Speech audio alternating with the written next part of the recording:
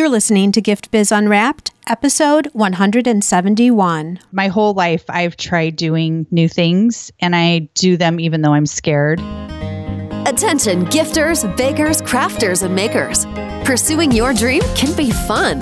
Whether you have an established business or are looking to start one now, you are in the right place. This is Gift Biz Unwrapped, helping you turn your skill into a flourishing business. Join us for an episode packed full of invaluable guidance, resources, and the support you need to grow your gift biz. Here is your host, Gift Biz gal, Sue Monheit. Hi there, it's Sue, and thank you so much for spending part of your day with us today. This is actually a little bit of a longer podcast than we normally do, but Natalie brings such great information, and I'm so excited for you to hear about masterminds that I just let the recording keep going because I didn't want you to miss a single point. If you're a first-time listener here, I would love for you to click that little subscribe button so that you don't miss any future episodes. And if you're a long-time listener, thank you so much. I appreciate you tuning in each week and being part of our community here. One other thing that you can do is leave a rating and review. That helps people find the show, and it's a way that we can support each other as we're building our businesses. That falls right in line with the topic today. It's all about masterminds. Let's get right to it. I am so excited to introduce you to Natalie Ekdahl with BizChicks. Natalie is a business strategist and high-performance coach who helps women entrepreneurs across industries and time zones build, grow, and scale their business while avoiding overwhelm. She's the founder of the BizChicks community, podcast, programs, and events, and has been recognized as one of the top women in business to listen to. She's also been featured in Inc., Fast Company, Huffington Post, and Entrepreneur. When she's not enjoying precious moments with her husband Mark and her 3 children, you can find Natalie drinking a steaming cup of coffee, on her way to spin class, or sneaking in a power nap. Oh my gosh, Natalie, I think we can all relate to that last one. Welcome to the Gift Biz Unwrapped podcast. Thanks, Sue. Yeah, as you were reading that, I'm like, oh, wow, that gal sounds pretty cool. It always makes me feel really good to hear my bio read. And that's you. How about that? And I am sipping a steaming cup of coffee right now as we speak, but also ready for a power nap. Already? Because it's early morning for you. Yeah, I just started doing Pilates again. And so my body is like, what are you thinking? Yeah, seriously. But you know what? If you did that at the top of the day, then you're set because that's already off the list, right? I know. I went already. Yes, I feel very proud of myself right now. Good for you. I'm thrilled. And now we're getting into business, so that's perfect. Yes, I'm ready. Yes. But before we get into too much business, I want to do another kind of fun, creative thing, which is I have all my guests introduce themselves and share a little bit about them in a different way. And that is by having you describe who you are through a motivational candle. So if you were to have us envision what your perfect candle would look like, what color is it, and what would be a quote or a motto that you would put on your candle? Sue, I have to tell you that some of your questions are a challenge for me. I'm a very analytical person, but I do have some creative side as well. This is called out of the comfort zone. I know. I was like, I'm very uncomfortable with some of Sue's questions. But I'm here for you and I'm going to answer anything you ask. So let's see here. So thinking about a candle, I like a lot of different colors, and I think there's a lot of different aspects to my personality and even to my business. And so I was thinking about, you know, those confetti cakes that are like, they're white on the outside, but you cut into them and inside is like different colored sprinkles that are melted. Mm-hmm. So I'm thinking that my candle, of course, I'm not going to pick one color, right? It's all the colors. So I'm thinking my candle is like white with kind of a lot of different colors sprinkled around, like little dots of different colors. And 3 colors that make me very happy are yellow, teal, and hot pink. So there would definitely be those colors in there and then other colors that went well with those. But those are colors that I really love. Now, weren't you just telling me you're not creative? I have a strange way of being creative. It's not normal. No, but this was a challenge for me to think about. Like I had to spend a lot of brain power on this, Sue. It didn't just come to me. Oh, I'm sorry. And after Pilates, of all things.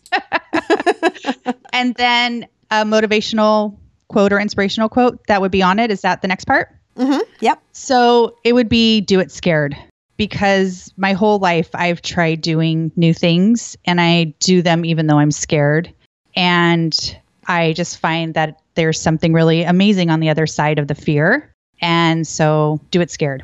Love it. I don't think people get the fact that a lot of people who have been successful did it even though they were nervous. Just like you're saying, because you don't know what's going to be on the other side. You just kind of take the jump in good faith that things are going to be okay. Yes, I agree. It's really hard to do things scared. I think we don't see other people's fear. We're in our own heads and we know all the fears, all the negative thoughts going on in our heads, but we just see other people's like highlight reel on social media and it looks so easy and it looks so nice and it looks perfectly packaged. And so I think especially today with all the visual we have of other people's lives, it can be worse, I think, than 10 years ago, 15 years ago. And I am constantly scared in my business. I constantly do things that scare me. I'm so glad you say that. Yeah. Yeah. And I'm constantly scared. Like I have fear this week. I had things going on. I had to work on my mindset this week because I was getting nervous about some big ideas I have. So I haven't even done them yet and I'm scared of them. But it's exciting too. And then you actually do it and it works, right? Then it's on to the next one, I guess. But I'm so glad you say it because I think a lot of people think they're alone in their fear. Yeah. And it's more common than we all think. It is. It really is. Just so you know, everybody's messy and everybody's scared. We just deal with it in different ways. Right. And we never admit to it most of the time. But we just did. We had a whole little conversation about it right here. So that's perfect. We did. We're outing the fear. There you go. All right. So let's dive back a little bit and give us a little story of how you've gotten to where you are today. Sure. And this is something I haven't really shared publicly before. I actually started as an entrepreneur in high school and college. I had my own swimming lesson business. I taught private swimming lessons. And for the longest time, I said that was the best work I ever did because it was so impactful and so satisfying to take a child that had never swam before. And then within 2 weeks, they could swim. So that was very satisfying work and an amazing business that I learned so much from in terms of literally things that I did in that business I use now in BizChicks. But in between that entrepreneurial venture and this one, I worked in corporate and I worked in public relations. I worked in market research and I worked for a general contractor at one point. So I learned all about the construction industry. I did marketing for that company. And then I got my MBA, my Master's of Business Administration, and I went into the field of management consulting, which is where you literally fly to a client's site and work on a project, and you're flying back and forth every week. And then I had my daughter, who is now 16 and just started driving last week, which I am still mentally wrapping my mind around. Oh, yeah. And I didn't want to continue to do that work that caused me to travel every week. So I scaled down what I was doing. I took some time off, and then people that I had worked for in the past would give me projects and they would say, hey, this is something you could do from home. Will you do it? And so I was able to kind of keep my skills up and stay abreast of everything going on in the market. And then my husband, Mark, and I decided to create a software company. And we launched a software company, and we've since closed that company, but so many learnings from that company. I see a lot of similarities between a software business and a product-based business because we were creating a software as a service, which is a product that had to be created and marketed and sold. And in the middle of doing that company, I was looking for education. I needed to understand social media and how to connect with customers. And it was so different from the work I had been doing in corporate. And even the world of marketing had completely changed with marketing with social media and connecting with people online. And I started listening to podcasts. And I loved them. I've always been a huge fan of talk radio. I love learning via audio. I love learning while I'm multitasking. And so kind of once I exhausted audiobooks, I was like, what else is there? And I found podcasts and I loved them. But what I felt was missing were women's voices. And even the male entrepreneurs I would listen to would interview women. I will say at the time, it was about like 10% of their interviews would be women, 90% men. And they just would ask different questions than I would want them to ask. Like, I was like, how is she managing her family and her home? How is she doing these things? And a 30-year-old single guy is not going to ask those questions. They don't even know to ask them. And so I got this crazy idea that I could launch a podcast and I could have my own radio show broadcasting from my master bedroom closet. And, and the technology was such that I could. And so I did. And I will say, Sue, I had no idea at the time that the business I have now is what I was creating. And that was 4.5 years ago at this point. So now I have BizChicks, which is, you shared what it is at the core, a community of women entrepreneurs. And then we provide services to support them. So you had the podcast, you start talking with people and sharing all of these different things and the challenges that women would have. And then at what point did you decide, okay, I'm going to start bringing this group together, so it was all your listeners, in a more formal way, which is now BizChicks overall, right? Correct. Yeah, I thought that the business was sponsorship. So I thought I was creating this brand and drawing listeners in, and that the monetization strategy, so to speak, would be through sponsorship. And I also thought if I build it, they will come. And Sue, that did not happen. I built it and a few people came. But not thousands or tens of thousands or hundreds of thousands that you need to have a business based on sponsorship. Right. And at first, for the first, 150 episodes. And remember, this first year, I was actually doing 5 episodes a week for about the first 3 or 4 months. That was crazy. I do 1 episode a week now. Yeah. But at that time, I didn't know people wanted to hear from me. So I was only interviewing other women. And they were wonderful interviews. I learned so much from them. But my audience and my peer group started saying, Natalie, we want to hear your thoughts. You have this amazing business background. Like, we hear bits of it, but we want to hear your point of view. Teach us things. And that took a lot for me to realize that was something people actually would want to hear. I really didn't understand or know that I had a point of view and a voice, and I have this deep business background, and I thought everybody has that. Everybody knows what I know. And of course they don't. And that's one of the things that I help my clients with now is the things that are easiest for you are most likely really difficult for someone else, and you could help them. You can fast track them based on your knowledge and your trainings, which is what you do, Sue, as well. Yeah, it's crazy because all of our audience, so GiftBiz listeners, this is really an important point for you too, is we don't put value on the things that come easy to us. And so we undercharge for it, or we think that there isn't value to it, right? So yours, Natalie, is more intellectual. It's all your business knowledge and what you know as a woman and a mother and a wife in business, those types of challenges, and that there was nothing available to help work through all of those things. So that's one point, is we don't understand the value of what we bring. And it could be tangible. It could be in the jewelry or the cupcakes you make. It could be in the knowledge and the experience that you've had.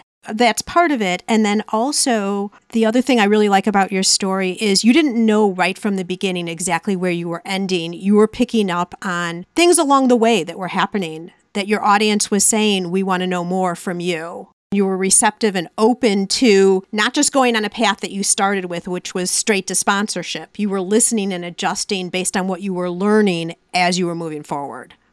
Exactly. I think that's probably one of my gifts or talents is I'm able to pivot. And I really have learned to listen to the people that I'm attracting and to, I love to say, do more of what's working. So I've done more of what's working. On the podcast, we have statistics we can look at. I can see what are the most popular episodes. And it was one of the best pieces of advice I got from someone that actually owns a very large podcast network. I was like, how can I grow my show? And he's like, well, tell me about your most popular episodes. And I did. And he's like, do more of that.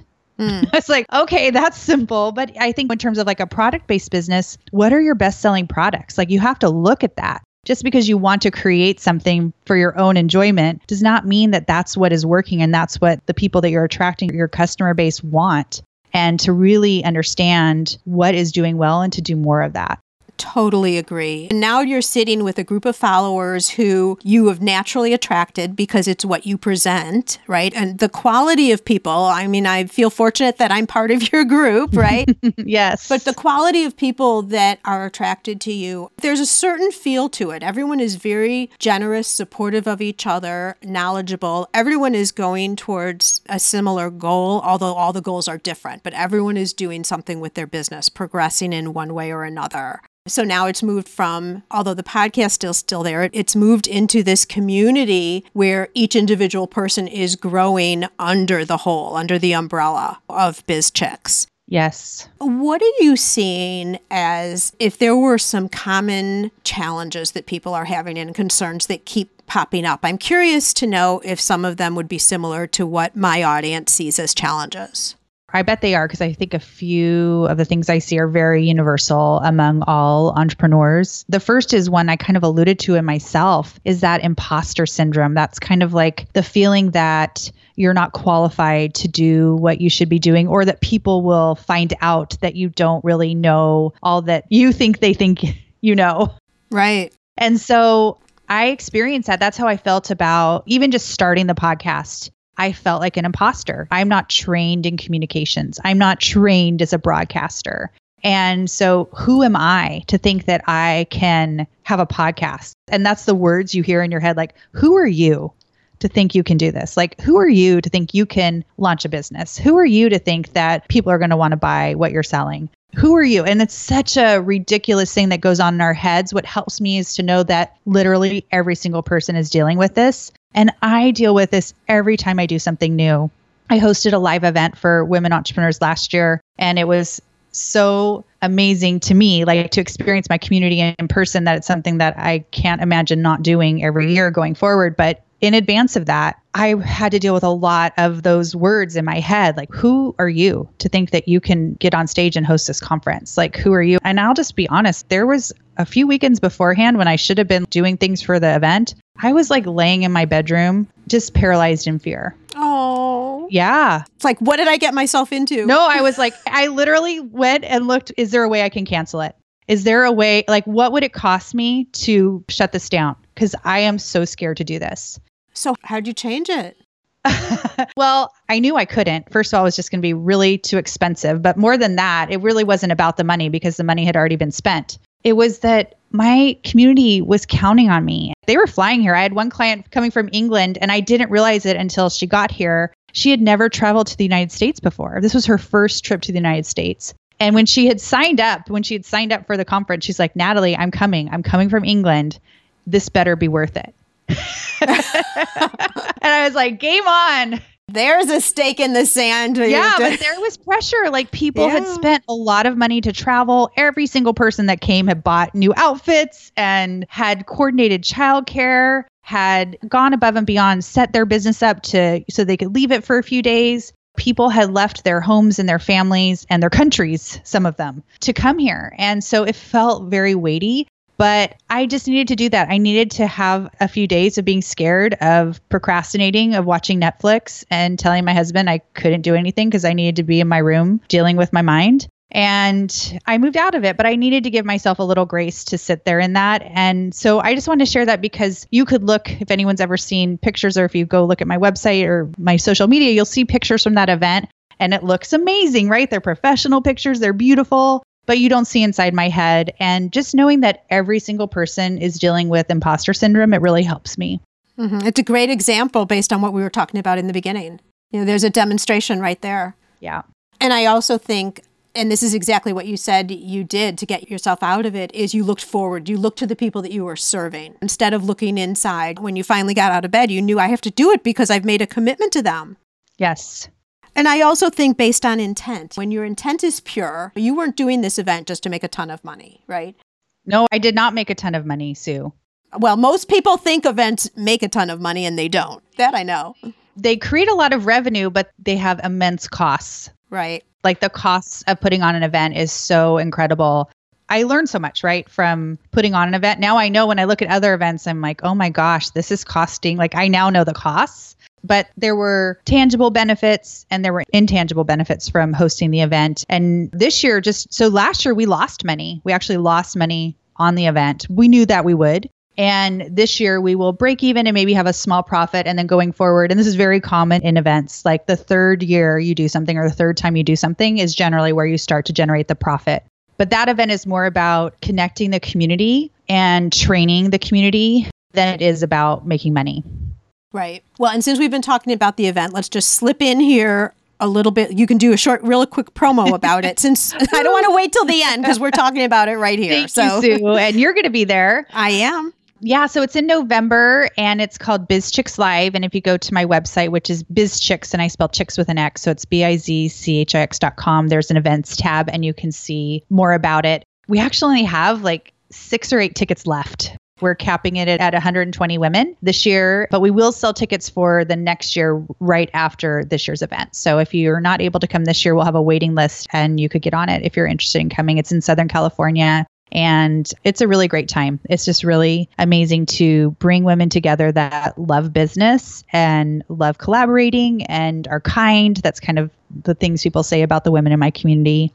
And it's great. I can't wait for you to experience it too, Sue. And thank you for letting me share about it. I know. I'm so excited because you and I connected like less than a week before BizChicks Lives last year. So there was no way I could go then. All right. So we're talking about common challenges. So let's get to a couple more real quick. Yeah. Another one is I see people trying to go too broad and serve everyone. Like just because you can do something or just because you can create something for someone doesn't mean that you should.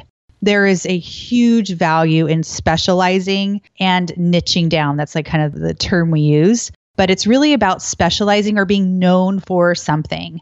So if you're a creator, you could probably create a lot of different things. But what is the thing that you want to be known for?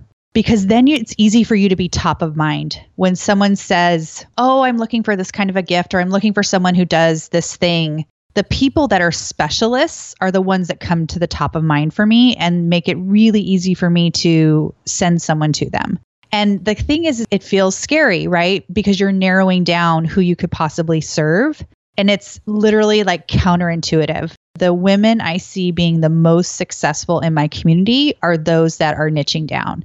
I think you're a great example of that, Sue. You have the capacity to help any kind of entrepreneur, and you have narrowed down who you are serving. In my community, I started a number of years ago when there were less people doing what I do now. If I was to start today, I would really narrow down my focus of who I was trying to attract. I have chosen not to train people how to start a business. So I work with people who already have a business and I help them grow it and help them get more profit from it. And that is my niche. And it's hard because I know how to help people start a business. I can do that. But what I've seen is that there are fewer people that help people scale it and fewer coaches working with entrepreneurs at a higher level of business. And so I love serving women and helping them scale what they're doing, helping them take it to the next level, and really focusing on having profit, like putting money back into their family, not just keeping it all in the business, and creating offerings that are more profitable. So specializing, niching down is another challenge. A third one is I see people being shy about their personal network and letting people know what they're doing. But the truth is that the most opportunities for us are usually in our personal network. Especially when you're starting out. When you're starting out, we're trying to get people to know, like, and trust us. The people that already know, like, and trust you are most likely to help you, to buy from you, to make that connection. And so I encourage our community to post on their personal Facebook page what they're up to, or if they are looking for a resource or a connection, to ask their personal community. We don't want to be selling on our Facebook page. And I know a lot of us have experienced that. It gets really annoying to have people constantly selling on their Facebook page. And I'm not recommending that at all. But make sure the people that are in your personal network understand what you're doing and who you do it for, so they can help you. Because I think at our core, we all really want to help each other. I think that you're right that people don't look at that community. I think that people will say, oh, I'm embarrassed. I don't want to tell anybody what I'm doing until I'm already successful, until I've kind of proven it. Exactly. I don't know if it's the fear that they're thinking, well, the people so close to me aren't going to believe that I can do this. We don't want to fail also, right? Like the fewer people that know what we're doing, the fewer people have to find out that if things don't work out. But I think it's a mistake to not take advantage of your personal network, because I can't tell you how many people have taken my advice and shared something. Even what I especially find with women, we'll be at non-work events and we won't actually share what we do. We keep it really quiet. Why do we do that? I think it's a lot of reasons. I think when you are running a business as an entrepreneur, you don't quite fit into the stay-at-home mom role or the working mom role. You're somewhere in between, and it's really hard to find other women like you. And so you don't really quite fit in with anybody. So I think we just feel like no one's going to really understand me. So I'm just going to keep quiet and just talk about the kids or talk about other things. I'm still trying to understand that. Maybe what do you think, Sue? Do you have any thoughts on that? I think we are nervous that we won't get the support from the people closest to us. So we'll be hurt, which will then squash our dream. I think there's an overlaying imposter syndrome thing going on, that the people who know us the best know our secrets probably too. True. I agree with you completely. I see it even when we're meeting new people, though. I see women out, and I felt this way too before. I felt like, well, especially with what I do, it's an online business. It's hard for people to understand the scope of what I have. To say I have a podcast, a few years ago, not very many people even knew what a podcast was. So then I had to explain what is a podcast. And when I say I'm a business coach, there's so many business coaches around. People just roll their eyes. So sometimes I just know that people aren't going to understand what I do, and it's just easier not to really get all into it. So I think that people feel that way too, but a lot of it is just keeping our worlds separate. And I think we should not. We need to bring our worlds all together, because there's opportunity right there in your personal network. And it's incredible when people reach out, because the benefits of those connections are incredible. I agree. And there's also the extension of, well, who else do they know? Oh, yeah. You're tapping into that person's entire network now, once they know that you need something or need help or want to collaborate or need a resource. Mm-hmm. And to your point about not sharing with other people that you meet, I think there's a lot also to be said, and this takes practice, to figure out how to present what you do with confidence and excitement and enthusiasm for what you're doing, not just, oh, well, I do this. I agree. Because it's the attitude that you bring forward too. Like if you were just to say, oh, I'm a high-level business coach, that kind of thing, versus, oh, I'm a high-level business coach. I have attracted such a dynamite group of women. It's always so energizing when we're together. It's the whole presentation of what you're bringing forward, which is also how the reaction's going to come back. And ultimately, what people believe, what their impression is of what you're doing in your business. It's true. And I love, we've been talking about recently how you can change your kind of elevator pitch is kind of what we're talking about, right? That short script you kind of share quickly about your business in like 30 to 60 seconds. That can change based on who you're talking to. When I'm in a brand new group of people and no one knows who I am, I usually start off with that I host a podcast for women entrepreneurs, because at this point, most people know what a podcast is, and it creates a lot of curiosity. So I'm wanting them to say, so what do you do? Like, how does that work? And who's listening? And how do you make money with that? Usually that gets to them asking me how I make money as a podcaster. And then that moves into the conversation. So creating curiosity is really important as well. Right. Which is really the goal of your elevator speech anyway, is people wanting to talk with you more, taking it from stand-up 30-second thing to more interaction, just like you were saying. The other thing I was going to talk about, Sue, is we're talking about feeling kind of isolated and alone, and in our heads is the importance of finding community. And whether that's local or online or both, it's really important to find other people that understand you and understand what you're going through. And so in my business, that happens in a few ways. It happens in my Facebook group for women entrepreneurs. It's a free Facebook group. And we talk a lot. There's a big connection between that group and my podcast. So I always say I podcast for those women. And if I didn't have that group, I wouldn't still be podcasting, because just knowing that they're there and watching them connect with each other, having the opportunity to connect with them personally, it has become a really special place for me to spend time and for them to spend time as well. I believe many of them have been in there since we launched it, which was almost a year after I launched the podcast. And then from seeing what the needs were in the community, I created a service in my business, which is professionally facilitated masterminds. So I host masterminds for women entrepreneurs, and that is another way to create community in a smaller format. So the Facebook group is a larger format. Many people may be going to networking groups or trade groups in their area, and a mastermind brings it smaller and more intimate. I'm so glad you brought that up, because this is exactly where I wanted to go, Natalie. And one of the things that I wanted to get you on the show to talk about was specifically masterminds. And we're going to do just that right after a word from our sponsor. This podcast is made possible thanks to the support of the Ribbon Print Company. Create custom ribbons right in your store or craft studio in seconds. Visit theribbonprintcompany.com for more information. Share a little bit about what a mastermind is for people who might not know, and then let's talk about opportunities of how they could possibly play into that right in their local area. So let's first start with what is a mastermind? So I had never heard of masterminds either until I started listening to podcasts. And they originate from Napoleon Hill, who wrote the book Think and Grow Rich. And what Napoleon Hill did was back 100 years ago, basically, interviewed the most successful business people at the time. And he found that what they had in common was they were all part of a mastermind. And that could be many different sizes of people. For some people, it was just 2 people. For some, it was a small group or a medium-sized group. And here's how he defined it. In his book, he has all these principles. So one is the mastermind principle. And he says the mastermind principle consists of an alliance of 2 or more minds working in perfect harmony for the attainment of a common objective. So one of the key things about a mastermind is that you bring a group of people together, a small group of people together, and they have a common objective. So for the purposes of masterminds in my business, we are bringing together women entrepreneurs in a small group with the goal of growing their businesses and creating community and creating accountability. So if someone was to say, Natalie, I'm interested in a mastermind, but I'm going through a really busy time in my life. I'm just trying to maintain the business and not make any changes. I would say, that's great, but that's not what a mastermind in my business is for. We are trying to grow, and we can talk about the format and how things work. And you're actually part of one of my masterminds, which is super fun. Right. So we can talk about that too. But at the core, it's a small group of people and you're working on things together and you're supporting each other.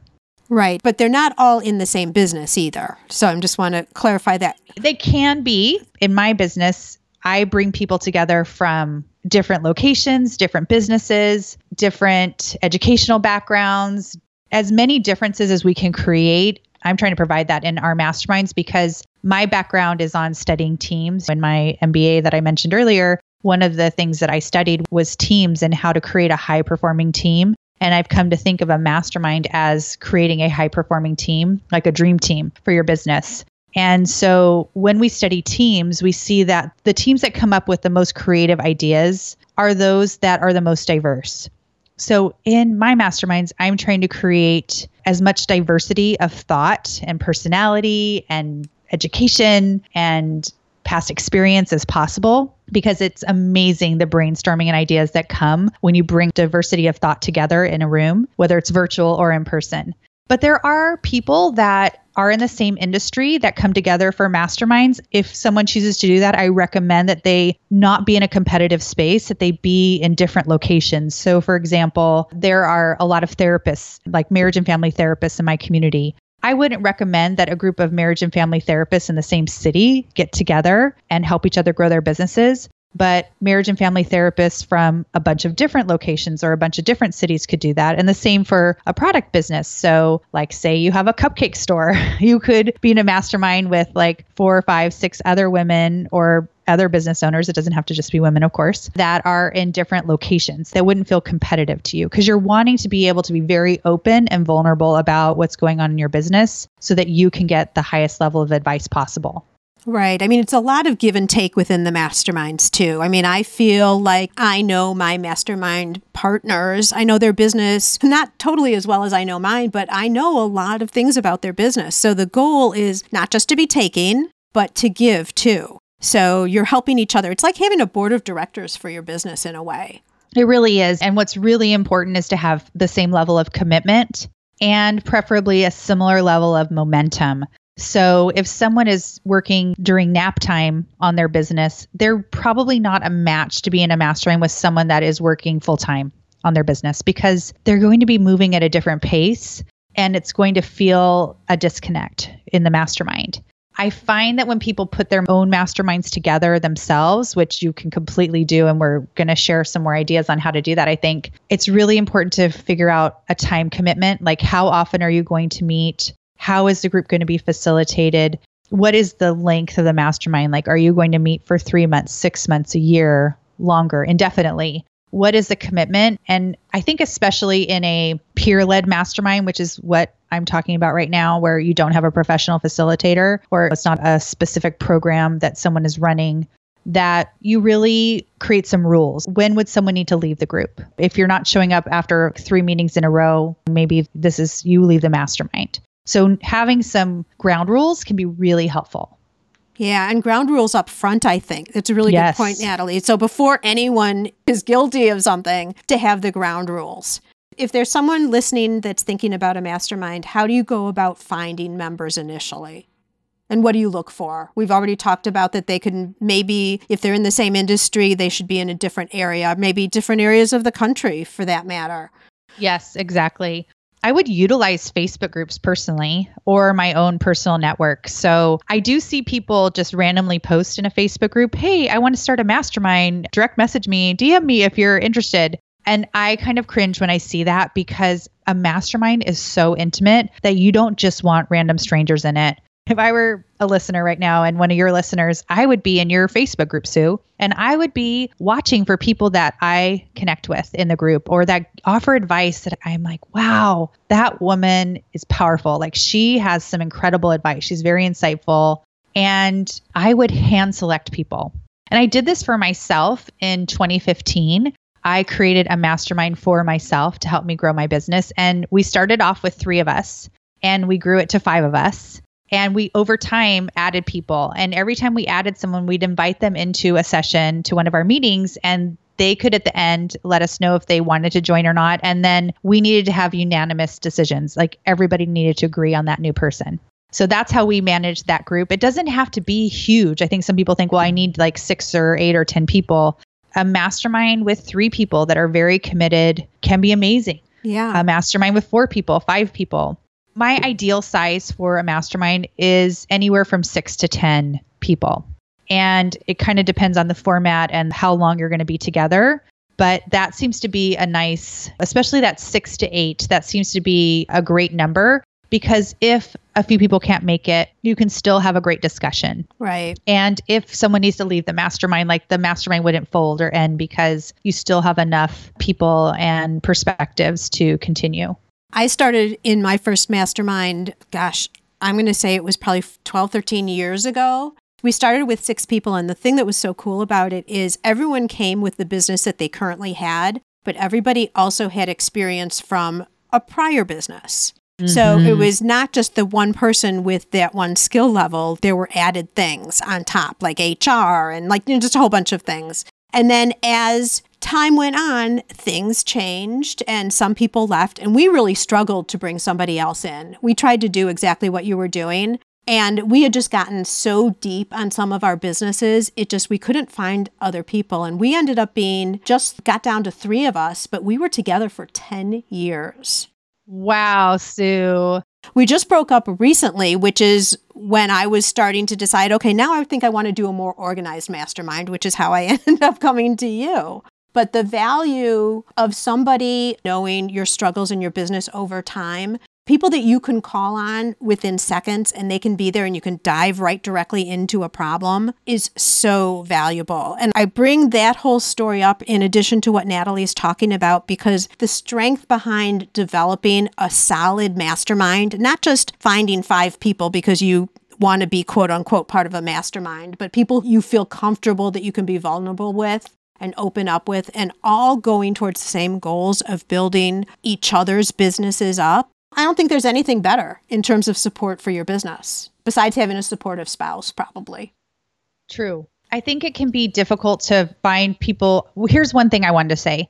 There's a huge benefit to being in a mastermind with people who are not emotionally connected to you. So while you could be in a mastermind with friends and family, I would recommend looking for people that you connect with, but that are not your best friends, that are not your current support system, because there's such huge value in getting advice from people that are not emotionally connected to you. It's a different kind of advice. And I feel like people are more direct with the advice. So not that they're rude or hurtful in what they're saying, but there isn't that personal relationship initially. Over time, your mastermind will become some of the people that you're closest with because you're actually sharing more with them than you probably would with some of your friends and family. But initially, to start the relationship off in such a direct way, it allows that directness to continue while having a friendship create as part of that. Right. Very good point. So let's say that we found our people. We have a mastermind. What do you do then? How do you get started? Yeah, so there's a lot of different ways to run a mastermind. And when I started creating this for my community and for myself, I really studied anything I could find on masterminds and teams and listened to how other people structure them. I have friends that are in other paid masterminds, and I ask what's going on in there and how are they formatting it? What are they doing? And over time, through trial and error and some pivoting, as I mentioned earlier, I've come up with a format that works best for my community, and I'm happy to share it. What we do is every meeting, a couple businesses are in what we call the hot seat. And that is not a scary thing. It is actually a wonderful thing. Your business is in the spotlight and you get to ask the group for help and advice. So we create a schedule of when people are in the hot seat. Usually it's best if you have, say, a 60-minute time frame to have, say, 1 or 2 people in the hot seat. If it's a 90-minute time frame, you can do 2 or 3 people in the hot seat. But we start off every call on a positive with everybody sharing a win. Like, what is your win for the week? And that's so valuable because even when we have weeks where things seem to not be going so great, there usually is actually some huge, amazing thing that happened. And so we love to start off with a win. And then we check in with each member on the goal they said they were going to accomplish at the end of the last meeting. So that's how we end all meetings is what is your goal that you're going to accomplish before the next meeting? So at the beginning, what is your win for the week? Did you hit your goal? Yes or no? We don't allow for long explanations about why you may not have, but they're asking for the goal, and creating that accountability creates a natural pressure for us to actually complete a goal. And that's one of the things that's really hard as an entrepreneur is to actually hit those goals.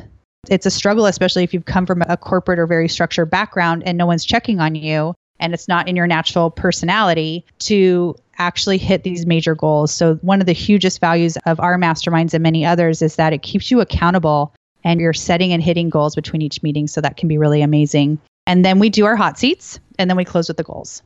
Got it. I have to admit that there have been times when I have maybe not gotten close to my goal, but pushed and driven to it just because I was going to have to say something about it in our meeting.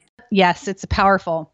I'm pretty good at finishing goals, but I'm noticing, well, maybe I'm not as good as I think because, I've had to do that. So that's awesome. The other thing I really like about the way the masterminds are handled is, again, as women, we're not really that good at voicing our wins overall. Yes. This gives a format where it's part of the deal. That's what you're supposed to do, is say what has happened that's been positive. So you get a chance to say a win. And let's say you've had a week where there hasn't been so much progress. You can still find something to pat yourself on the back about. So you can always move forward in a positive manner. Yes, for sure. It's really an incredible format for helping you not feel alone in your business, helping you feel a deeper connection with other business owners. And just also creating some structure in your life too, right? So you have this ongoing meeting. Sure. Yeah. So I have a quick start guide I'd love to share with your audience, Sue. Oh, wow. Yes. Because it basically walks people over many of the things that we've just shared, and it's all in a PDF ready for people. We can have that for you guys on our website at bizchicks.com/giftbiz. Oh, that's perfect. We can remember that. Yes. bizchicks.com/giftbiz. So I would love for people to try to start their own mastermind. It has been a game changer in my business, and I've been able to see it as a game changer in many other businesses. And I just think it's such an incredible type of thing to have in your life that probably for some people, they've never heard of it before. And they're like, wow, that would be really amazing to have this group of women. And then I will say what has been a huge learning for me in the last year is the power of meeting in person. So at BizChicks Live, we had several women who had been in masterminds together over the years come together and get to meet in person. And it was so special. And then in the group you're in my high level mastermind, it's called CEO Chicks. It's women that have multi 6-figure and 7-figure businesses. We actually have retreats as part of that program. And to get to watch your group bond, but from one retreat to another, and then to get to go see you guys again at BizChicks Live, it's been so amazing to watch the intimacy level of the group like quadruple. like move at quadruple speed after spending time together in person. So I just want to encourage, if you do create a mastermind, and even if you guys are in different locations, if you can find a way to come together for a weekend, or find a conference you all want to go to, or a trade show, and to spend time getting to know each other and even doing an in-person mastermind, it is an incredible experience. Absolutely. I completely agree with you. I almost wish that there was a way to see like what your business would have looked like in a year without a mastermind and then what it looks like with one. I would love to be able to show that. I know. That would be amazing. I know it would be. I almost kind of feel like after we're done this year, it would be interesting to try and do that exercise and see, like, if we could reflect back and think honestly, what would have happened different. You never know for sure, but anyway. Gave me some good ideas there, Sue. All right then, good. So Gift Biz listeners, I think the idea of a mastermind is so powerful. And now you've heard what they're all about, how to put one together locally for yourself, how you would run through a meeting, the right types of people to put together in a mastermind. And Natalie, I didn't ask this question. I'd like to just get a feel from you on that. Should people be at the same level of their business, like all people who are starting or all people in that very initial growth stage? Or what do you think? Should they be at the same level? I personally feel like they should. I think that you should be, this is how I define it, at plus or minus 2 levels of business. And for me, I define that more by revenue. So, and then plus or minus 1 level of momentum. And that's kind of subjective, right? But someone just starting out and someone with a 6-figure business, you have completely different issues. And I also really believe if you are just starting out that you should be part of some type of coaching or course program that has a lot of the things that you would need to start your business. And I know, Sue, you have an incredible membership site. Like that would be like a wonderful thing I would recommend. And having a mastermind in tandem with that kind of a support system would be fantastic. And even like if you're in that membership group, you could create a mastermind from that, right? From some of the other women you're seeing in there that you'd like to connect with, but then you're getting the same kind of training and getting to connect on that level. And then for women that have more established businesses, so say you're a 6-figure business or a multi-6-figure business, you're starting to bring on a team and hire. I think if you have a brick and mortar business, it can be valuable to be in a mastermind with other people that have a brick and mortar business. Same with online. Not that you all have to be the same, but that there are people in the group that will understand some of your unique struggles in that situation. And then one of the things I wanted to highlight that you said, Sue, is what I call magical mastermind moments. And that's when people share things from their past, like maybe their past corporate experience or another job or some education they have that they bring into the moment. Like you may not even have known they had that background, and they are able to make a connection, share a learning, give advice, fast track you because they have this past experience. And that's really the value of a mastermind. And you can't even anticipate all of the connections that will possibly happen in advance. And that's what's so fun about me getting to do what I do is I get excited when those happen because I know the background of everybody when we start, but I don't know everybody's 100% background. So those magical mastermind moments happen every time, and they will happen in whatever group you create. It is exciting because you don't even know within yourself the knowledge that you have until a topic presents itself. And you're like, oh, I have an idea. Like you pull things out that you don't even know you knew. Yes. And I think that's the other value of the mastermind is you get to be of service to other people. We can get so caught up in our own business and even start to feel defeated and to realize, wow, like I really helped someone else today. Like I have a lot to offer the world. It gives you some confidence that can help you when you go back to your business on your own. That's a really good point. Really good. You have provided so much great information all around from the very beginning. And now I want us as listeners to give back to you, Natalie. I'd like to present you with a virtual gift. It's a magical box containing unlimited possibilities for your future. So this is your dream or your goal of almost unreachable heights that you would wish to obtain. Please accept this gift and open it in our presence. What's inside your box? Okay, let me open it and we will see what's in here. I think there's going to be some little sprinkly things, teal and oh my pink. gosh, all this confetti just popped out. Right. I wish you guys could see it. Thank you so much. This is such a powerful question to ask because it really got me thinking and dreaming more. At the end of the day, what I love most about the work I do is I'm impacting women's lives. And I know that when I help someone grow their business, it's not just helping them with that specific business. It's helping them bring more money into their family, maybe creating opportunities for their children or allowing their spouse to do something that they wanted to do. And also, as people scale their businesses, they're hiring and creating jobs. And so the impact that is happening, the ripple effect from the work I do is so amazing to me and really fuels me. And the community that I have created is very tight and connected, and it feels like a smaller community right now. So my dream is to scale everything I'm doing to impact more women, to grow the community. And kind of the big dream beyond that is that it still feels small, so that in the future, as this business grows and scales, that the community still feels somewhere that everybody wants to go and participate in, because the culture has stayed intact. And that as people are working with other members of my team and we're training other people to facilitate masterminds, that no matter who you are working with, whoever your professional mastermind facilitator is or your coach is, that you still get the same customer experience and mastermind experience or coaching experience, regardless of whether it's me or someone else on my team. So I think that wraps it up. I want everything to grow and scale, and I have like numbers attached with that in my head. But at the end of the day, I want to impact more women, and I want the culture of our community to stay the same. Right. Grow it bigger, but keep it the same intimate and all the qualities and everything you already have.